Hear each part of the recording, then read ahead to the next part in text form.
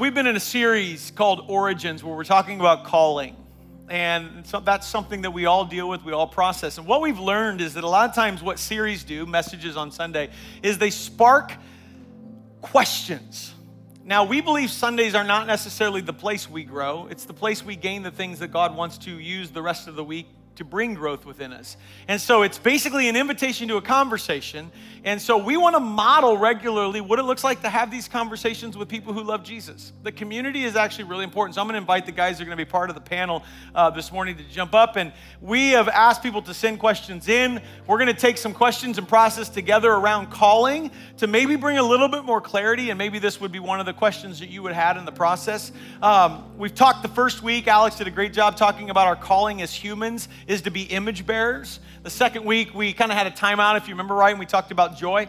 And then we jump back in with, as disciples, our calling in the world is to be ambassadors of reconciliation wherever you are. Doesn't matter what you do. You don't have to go to Africa just to experience a calling. That wherever you are, we get to be Jesus representatives, show the love of Jesus. And then lastly, as individuals, what does it mean to be transformed by the renewing of our mind, and so that we get what God thinks and likes and we live in that way? And so, Alex, I'm going to turn it over to you if you don't mind and take us on this journey. All right. Well, thanks, everybody. My name is Alex. I'm one of the staff pastors here as well, and we are joined on the panel today by Ken Gates and Jeremy Pettit. Jeremy is a communications professor at Moody Bible Institute in Chicago. Ken Gates is in private practice and also helps lead the young adults ministry here at HopeCo. Both of them are part of the teaching team, which is a group of folks that we get together once a month to process what does the church need to hear, what do we believe God is speaking to us, that we can then bring to the collective to provoke the conversations where growth happens.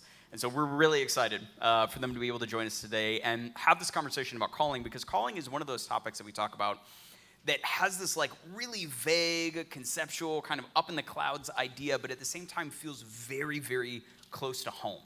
Because it has to do with some of the biggest decisions in our lives. Where do I move? What do I do with my life? Who do I marry? Where do I go to school? And all of these really practical questions that we're asking that seem to be lost up in the air with this idea of calling. So we're really glad that you guys are joining us for this conversation today. And I want to kick things off kind of on that idea of how calling is often this thing that is both in the clouds and very, very personal at the same time, is how specific is God's calling for my life? Because sometimes we hear people talk about this idea of calling, and it seems to be very, very grounded and detailed in terms of like, okay, I knew I was supposed to go to this country or talk to this person, or like, okay, God, do I have Cheerios or Fruit Loops for breakfast? Like, we need that level of detail in order to move forward. But then other times people talk about it and it's this kind of this vague, like, you know, as long as you don't do X, Y, and Z, you can do whatever you want. So how would you guys respond to that question of how specific does God's calling on my life, does God's will for my life get? Well, I'll jump in because I think it's a significant question and relevant in a number of different ways. I work with a lot of young people, and one of the things that I find with young people who are, facing decisions about their life is a tendency to get paralyzed with those decisions, because there's this idea that I'm supposed to take one path. Yep. And I got to figure out what that one path is. And once I find that one path, then I'm stuck on it, right? And so there's a lot of anxiety that gets generated from that, so much so that it can become paralyzing, right? So when we think that God's calling for me is very specific, there's anxiety that comes with it. Oh, what if I get that wrong? What if I screw that up? What if I miss that, right? Is God going to be like, oh, sorry, you blew it, right? Now you're going to walk without me, right? And I tend to not think about it that way at all. I actually think that God's calling in that sense is much broader. In other words, his desire for us is that we be a certain type of person, right? That we are a certain way, and that's not dependent on what we do. Which job do I take? Which house do I move into? Should I be a missionary? Shouldn't I be a missionary, right? It's much more dependent on, am I walking with him? Wow. And there's this idea out there that I think that we get invited into, that when I walk with God closely enough, when I hear his voice, when I'm attuned to him, that I have a freedom to make decisions. In other words, when I know God's heart well enough, I have the freedom to choose, right? And I think that delights him. I was thinking earlier about my kids who go off to college, right? And I stand back and I start to see them making decisions. And it actually brings me joy when my boys don't call every moment, Dad, should I do this? Dad, should I do that? What should I do about this? What should I do about that? It actually brings me joy when I see them living out the values that we taught them on their own, right? They've made that decision. That brings my heart joy. And I think it's the same way for God. When we know his heart well enough, we don't need to be, God, should I do this? God, should I do that? We actually can step into that, and there's freedom. It's an expression of freedom. For that. Right? And now I work with a lot of young people as well and felt the same level, but also even in talking with adults, the same level of anxiety about, I don't want to get it wrong, but I need to have this, almost like this, I have to have this experience that, I've got this call from God to go. And I get a lot of students in my office almost like they're waiting for their burning bush. And I just want to, make something clear. The burning bush was a really unique experience. Happened one time. It happened once. Just be clear. It's the definition of unique. Right. One of a kind. And yet they have this sense of like, I didn't have that and I'm waiting on it. And if I don't have a burning bush experience and I don't know which way then I obviously am not called by God and I don't. Okay, hold on. I just want you to look real quick with me in Matthew, if you want to turn there, chapter 2, okay? And just ask a couple questions if you can't get there. Has anybody ever heard of Eliakim? Azor? Abiad? Oh, yeah, they're in Matthew. In Matthew, yes. chapter, 1. You never heard of these people. They didn't have a burning bush experience. And yet all of these people are faithful people that are actually in the genealogy of Jesus Christ. They lived their lives faithful to the things that God placed in front of them, took care of their families, served in their communities, and did the things that God allowed them to do. They don't have a burning bush experience. They don't have an annunciation of the angel Gabriel to Mary. They don't have that. This is not something that we should be looking around going, we're expecting that to happen.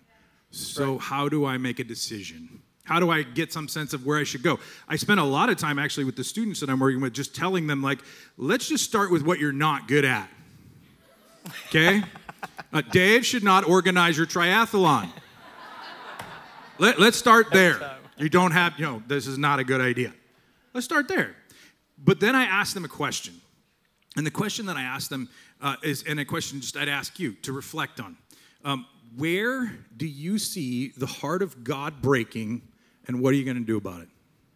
Wow. Where do you see the heart of God breaking, and what are you going to do about it?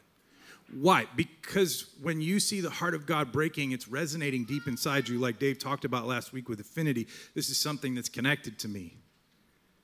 And the one thing that I've learned over my entire life, working with students and even in my own life, is this: that my greatest pain is always connected to my greatest joy. Always. So when I see that moment and look out and see people that are broken and struggling in this particular area, I see the heart of God breaking. My greatest joy comes when I start to see healing and growth and freedom in that area. So how, if I see the heart of God breaking in that particular space when I'm looking around, how do I step into that? What ways and opportunities are there for me to step into that? That is the open space that Ken's talking about. Freedom to explore so that I can discover, like Ephesians chapter 2 says, the good works that he planned for me in advance There it is. to do based on his love for me, to then enjoy seeing him work in the world as freedom spreads to other people. But Jeremy, this raises a problem for me, or a concern. Because what we're talking about here is a life that's patterned after being attuned to God, right? Where we know his heart, we know what God values, we know what God cares about, right? So much so that we can actually step into the things. We can discern through choices. But I'm afraid that I think we live very much not dependent on God. True. That we are able to live our lives not actually having to seek him, not actually having to understand him, not actually having to do that. We have, let's face it, let's just be honest. We can actually go through our weeks and not be dependent on God. We can say that we are, but we can actually function as if we're not. We have we have science, and we have experts, right? And we have metrics, and we have all these things, and we have refrigerators, right? We have all these things that keep us from being dependent on God. But the very thing that we're talking about, actually, it requires a dependence on God. It requires I know His voice, right? I can discern His will. I can discern His direction. And we're not very used to doing that, living that way, right? So in order to step into the freedom that we're talking about, there really needs to be a cultivated pattern of depending on God, which I think is actually really difficult in our country. Wow. I'd go so far to say it's very disruptive to the way that we've learned how to live our lives, because each of us have created these patterns, these habits. Like, we have learned how to navigate our life so far with what we've been given in this state of non-dependence, and there's this knock on the door of our souls by the Holy Spirit to say, hey, some things need to change here. And sometimes this question of calling and vocation is almost like a little crack in the door, because we realize that we don't have this answer on our own. Mm-hmm. And we actually need to press into this area and ask some tough questions and allow God to shape us to become the kind of people that naturally do what God would already want us to do. Wow. I want to circle back to you, Jeremy. You mentioned these two questions that you bring up to students, of this idea of discovering what you're not good at and pressing into, where do I see the heart of God breaking, and what am I going to do about it? And I feel like if we were to take those two questions, those are an incredible starting point, and we could leave now and have conversations in community and in prayer and get some really meaningful responses to that and some clarity in our calling. And there's another group of people in here that maybe you've gotten closer to this idea of what is God calling you to do, but there's this underlying question that comes with that of, if I know what God is asking me to do, why is it still hard? Why am I not seeing the fruit that I thought I would see? Why am I not making the progress that I thought I would make? Because I figured it out, right? Like, I know what God has for me, and yet it's really difficult. Speak to that. Would you, like, what's going on there? So I think there's two things we need to address in talking about this, because we have an assumption, like, we're going to go, God wants us to do something, so if we're going to do it, hey, when we go to do that, it should be just the water's parting all the time. That's kind of our expectation, is this, like, okay. So the first thing we need to address, though, is a concept that's overarching to all of humanity, so let's start there. In the garden, we had the kind of space where we could explore and create and learn and grow, and hey, you know what?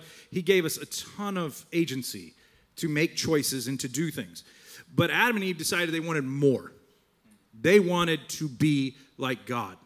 And so they ate of the fruit that he told them not to eat of. And in the process, as he's processing the consequences of making that choice, he's talking to Adam, but he's also talking to all of us. And if you want to open, it's Genesis 3. It is verse 17.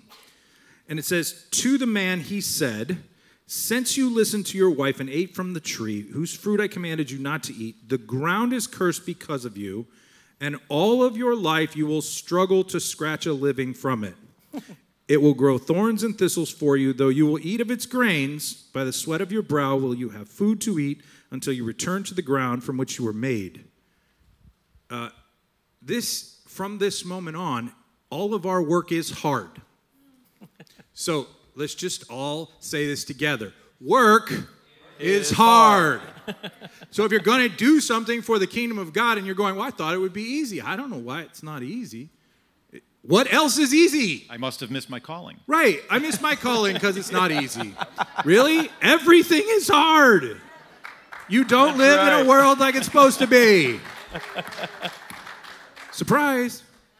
You're shocked. You're like, I thought work was all supposed to. No. So the first thing we need to acknowledge is work will always be hard. Until he comes back, work will be hard. But the second thing we got to pay attention to, which is what we talked about in our last series, is that the devil is real and he hates you. Yep. He does. And he has designed a world that follows after the ways he thinks and the lies that he spreads to oppose you when you do the work of God.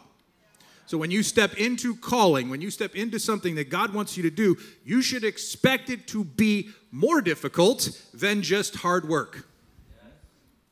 Hebrews 11. You want to turn there real quick with me? Hebrews 11. We'll start in verse 33.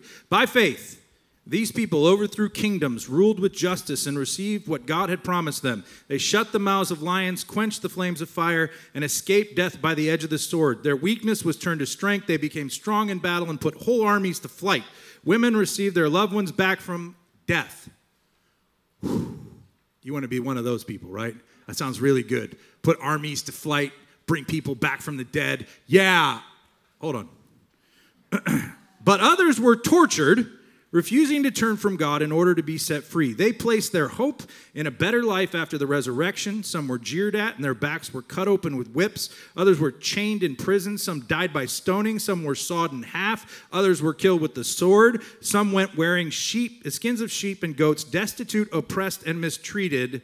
They were too good for this world. That doesn't sound easy. But do you know what this chapter is called?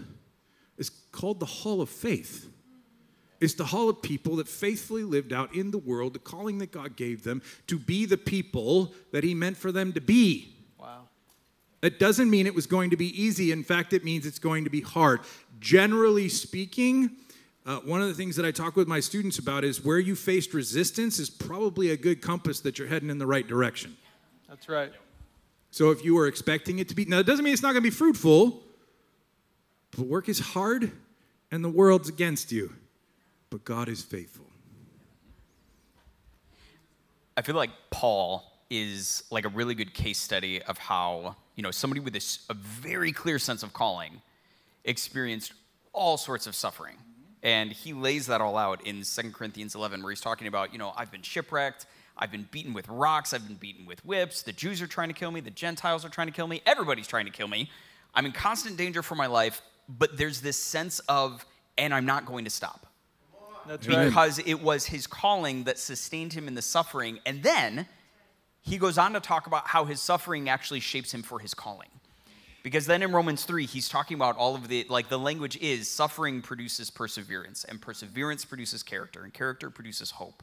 And so when we encounter suffering, because we will, there's this sense in which our calling will sustain us in that, and the suffering itself will actually help us become the kind of people that can more deeply engage in the calling that God has for us. Ken, you were going to say something. Well, I was just going to say, it kind of speaks against the God won't give me more than I can handle idea.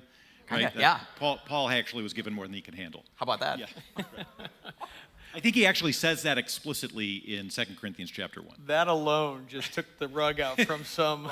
Sorry. Well, because there's this idea that when you encounter your calling, that you won't encounter suffering, and that somehow it's already within you and it just comes out. And I think it touches on this difference between, there's a way that we would talk about calling as students of Scripture, as followers of Jesus, that is different than kind of a cultural or an Americanized idea of calling. And so we hear it all the time. You see somebody doing something that they're really good at, and they're like, oh man, they found their calling. But that's different. The way that that's being used there is different than how we would talk about the idea of calling from Scripture. And so what are your guys' thoughts on that? And how do you figure out the difference between a biblical perspective on calling and a cultural perspective on calling? Right, this is the relevant question, right? Because we tend to think that there's a neutral position, right? Either, I find this calling, I find that calling, right? There is a calling that God has for us, and then there is the denial of that calling. Unfortunately, I think this whole conversation has been shaped by our culture, and so what we have is an Americanized idea of calling and vocation. So all of us, whether we realize it or not, all of us carry around with us some idea of what the good life is. Right. And we believe that if we just follow God faithfully, we will actually have the good life. But the idea of good life is actually shaped, when we have to step back and see where is the idea of good life being shaped. So if we think about this from a cultural perspective or an American perspective, right, the good life is, I'll find a job that pays me a lot of money. I'll find a spouse that loves me and will take care of me. I'll have enough to be comfortable. I'll have enough to have toys or to have friends or to not have friends, right? I will actually, if I find the right thing, I won't experience hardship or suffering. None of these ideas are biblical. None of these ideas are shaped by what the Bible says is the good life. And this is very relevant because this is central to the gospel. Central to the gospel is way back in the garden, we abandoned our true vocation. We abandoned our calling. Wow. Because our calling, and Alex, you talked about this in the first message of the series, our calling first and foremost is to be image bearers of God into his world. It is to represent him in his creation. That's our vocation. That's our calling. We said to God, no, I don't want to do that. I want to take things, myself, right? But our original calling, our original vocation is to be image bearers of God. Our original calling is to be worshipers, which is not singers. Right. It's worshipers. That is to say, people who have organized their lives around the goodness of God. That's what it means to worship God, right? Our vocation is to be obedient. In other words, God actually has an idea of what it means to be human, and obedience is actually following that plan. Following that plan of what it means to be human. It's part of our vocation to be enjoyers of God's creation. That we actually enjoy the world around us. To be stewards of God's creation. We take good care of it, right? To be procreators. God is a God of creation. So we reflect his image when we participate in the creative process, right? Which includes having children, right? And he also calls us to be opposers. Not posers, but opposers, right?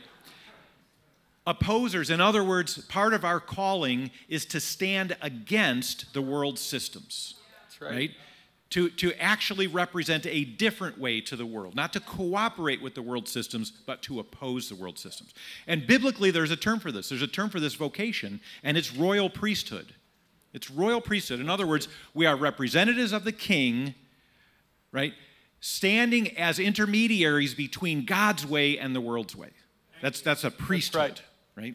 Yep. And so, again, that's very different than, oh, what job am I going to have? Who should I marry? Should I go here? Should I go there? Does God want me to do this? Does God want me to do that? It's very clear what God desires. God desires for you to be image bearers of him into his world. And we need to know him well enough and understand his heart well enough to actually know what that looks like, right? Ken, there's something that we say a lot here. And let me just, if I can, put a pause on this for a second. This is something we need as followers of Jesus in our life. Conversation that helps lead us to the thing God is saying. I don't know that we're as biblically illiterate about what we know about God's word, but understanding its meaning and application, that's where we need help. That's where we need the community of God to come together. And so, for example, we say all the time, and I even said it this morning, that for too many Christians today, Jesus is a value-add proposition to their pursuit of the American dream instead of, which he won't be, he actually won't be that, a radical redirection of our heart where he's changing us from the inside out. How does what you said make that make sense? Well, again, we actually have to confront the idea that Jesus is an opposer, right? We like to think of Jesus as nice and he's loving and he just affirms us and we get those warm fuzzies, right? And there's an aspect to that. But Jesus actually is an opposer. If you look at the Gospels, he was regularly opposing the things that people wanted to put on him, right? And so, I would just simply say, I don't think Jesus has any interest whatsoever in being a value add to our lives. That's right. I think he either wants to be king or nothing at all. Right? That there's no middle ground there for Jesus. Right? That's a good word. One of the things that's helped me with this question of the difference, meaning how do I know if I'm living as a royal priesthood, so my king is Jesus and I'm living in that kingdom, not the world.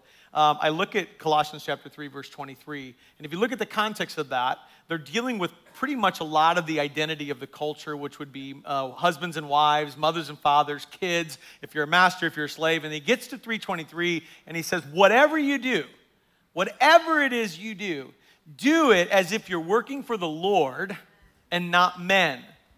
So a lot of times, our motives is what needs to be looked at here. To what degree is what I do for me which means everything that comes to me must be for me, and me includes my family. So I can't be just wrapped up in my nuclear family. But my family growing in Jesus goes and represents who God is in everything we do. That just really, for me, has helped understand my motive. Who am I doing this for?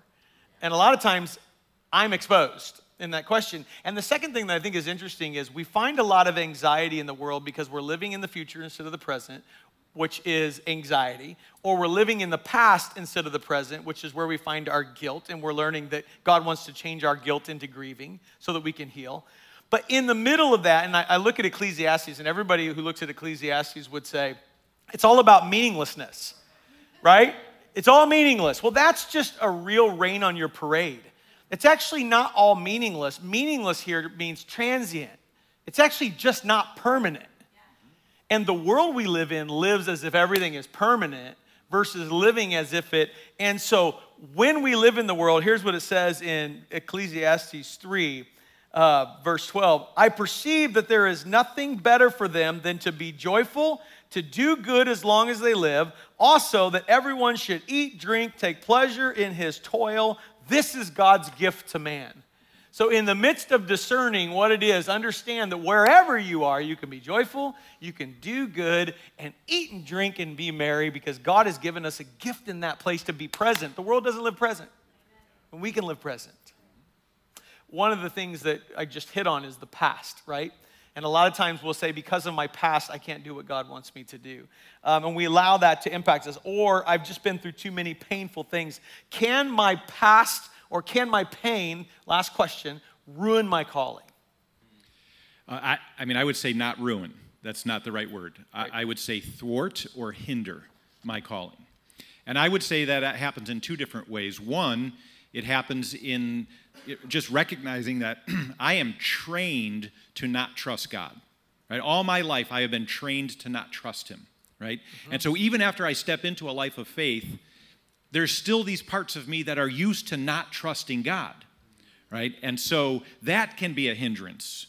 Is God really going to lead me? Is God really going to direct me? If I head out in this direction and God wanted me there, is God really going to move me over this way, right? So we're trained to not trust him. But the other way that we are hindered or thwarted is that we all, as a counselor, I come across this all the time. I think people are buried underneath trauma and pain and bad experiences and people who have conferred an identity on them that's not actually God's, right? And so there's a process of learning how to actually pull these things off, right? So that we can step into this royal priesthood that he calls us to, right? But if I believe, as a follower of Jesus, that I'm disqualified. I'm disqualified because of my pain. I'm disqualified because, of this thing that happened to me or that thing that happened to me. I'm damaged goods, so to speak, right? I'm going to be reluctant to step into that. But the reality is that God, part of God's plan is to redeem those things, right? Right. So that my story, my pain, my history actually serves my ability to be a royal priesthood. Wow. Right? You think about how many stories in Scripture illustrate that point. So you have Moses, who didn't know anything about the suffering of his countrymen. He grew up in the palaces of Egypt, but then he becomes the person God uses to deliver his people. You think about Mary Magdalene, who was shunned by society, who becomes the first person to declare the resurrection of Jesus. You think about Paul, who is a persecutor of the church, who becomes a church planter. And you could look at that and be like, wow, isn't that ironic that all of those things are kind of the opposite? But it's like, no, that's God taking these moments that could be shameful and turning them into the beachheads of the work that he wants to do in the world. What character of Scripture other than Jesus is that not true of? Exactly. Every single one. Yes. That's right. And God is in the business of doing stuff like that. And it's such a work of the enemy to point to those places and say, this is the thing that means that you can't be a part of what God's doing. When that is the very thing that says, no, this qualifies you for grace. This qualifies you to be a part of this when you bring it to God and allow him to heal it. That's a good word. Real quick. Ken, in first service, you said something about the Holy Spirit's work in this process as Jesus followers. Can you just comment on that again? Because we don't do this without him. Well, unfortunately, that wasn't a planned response, so I actually have to think about what I said now.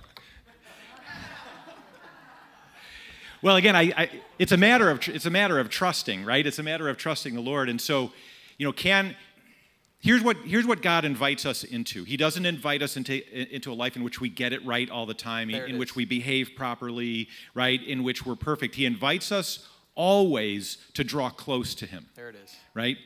Draw close to me, draw close to me, draw close to me. That's what he says over and over again. And then he makes the changes, right? So he actually is part of the sanctification process in which we are growing in our ability to be royal priests, right? It's the Holy Spirit's job to make that transformation. It is my job to just simply come close to him. And there isn't anything that is meant to get in the way of that. Not shame, not pain, not trauma, not, I'm not good enough, I can't do this, I can't do that, right? Moses said, I'm not a good speaker, right? God still figured out a way, right? He still provided a way, right? And so, again, here's the beautiful thing of God's plan. He says, just draw close to me. Just draw close to me and learn from me. That's good. Right? That was it. And the power of community in that whole process, like Dave, you talked about it, and the conversations and everything that we get to have and share, and those moments where we get to be the space as a collective, as a community, coming around someone where maybe they share that shameful thing for the first time, or maybe they talk about that point of pain for the first time, and they bring this thing out into the light, and they're not met with disgust or people saying, oh my gosh, how could you, but they're met with, wow, that's really heavy. And you've been carrying that for a long time. And we're still with you. And we're not leaving you. And we're going to continue with you. And the freedom and the healing that happens in those moments when we are able to be that safe place for other people. And when we did Storyline this past spring, like that was one of the pieces of feedback that we got from so many people that participated, was that to have the kind of conversations where God could step in and bring healing just because people took the time to listen and respond in love was huge.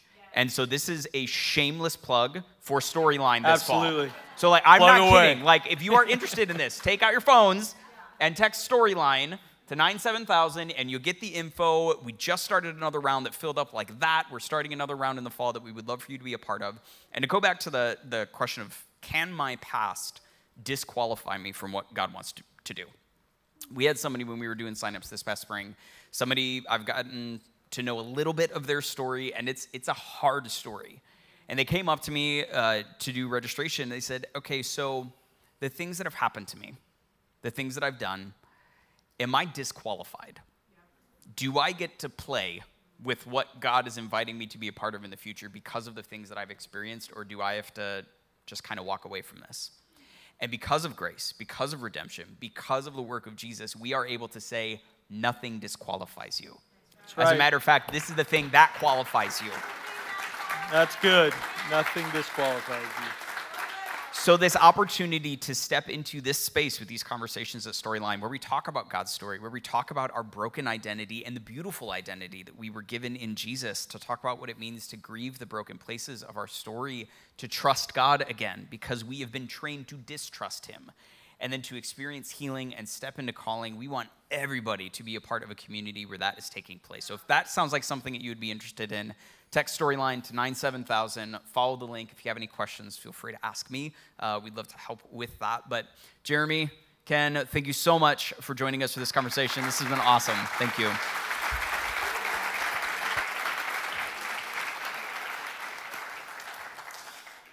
How many of you felt like just in that moment, God gave me something to take away and chew on?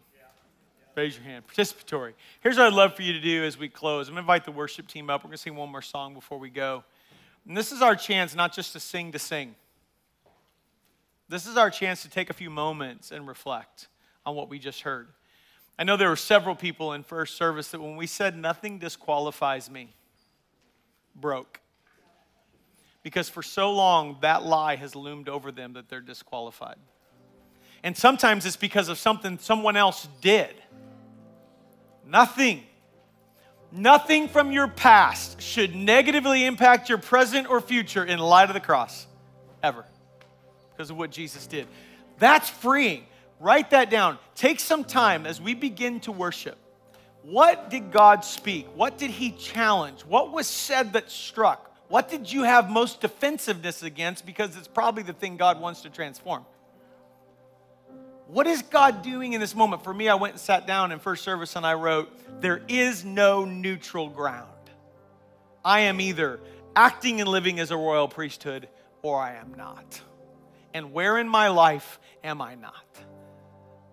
And I'm going to go on a journey over the next few weeks and months to ask the Holy Spirit to reveal that. This is a moment where we need the Holy Spirit, not our own thought, not our own mind. We need the mindset of Christ, not the mindset of Dave. What is God wanting to say through you in this moment to you? Because he wants to begin a work. And as we sing, take some time to do that. I don't want you to feel like you have to stand right away and join in. Just be with Jesus. And we're going to begin to sing this song that says, pour my spirit out. That's what we need more than anything else is the Holy Spirit. God, we love you. We're grateful for this time. We create an altar.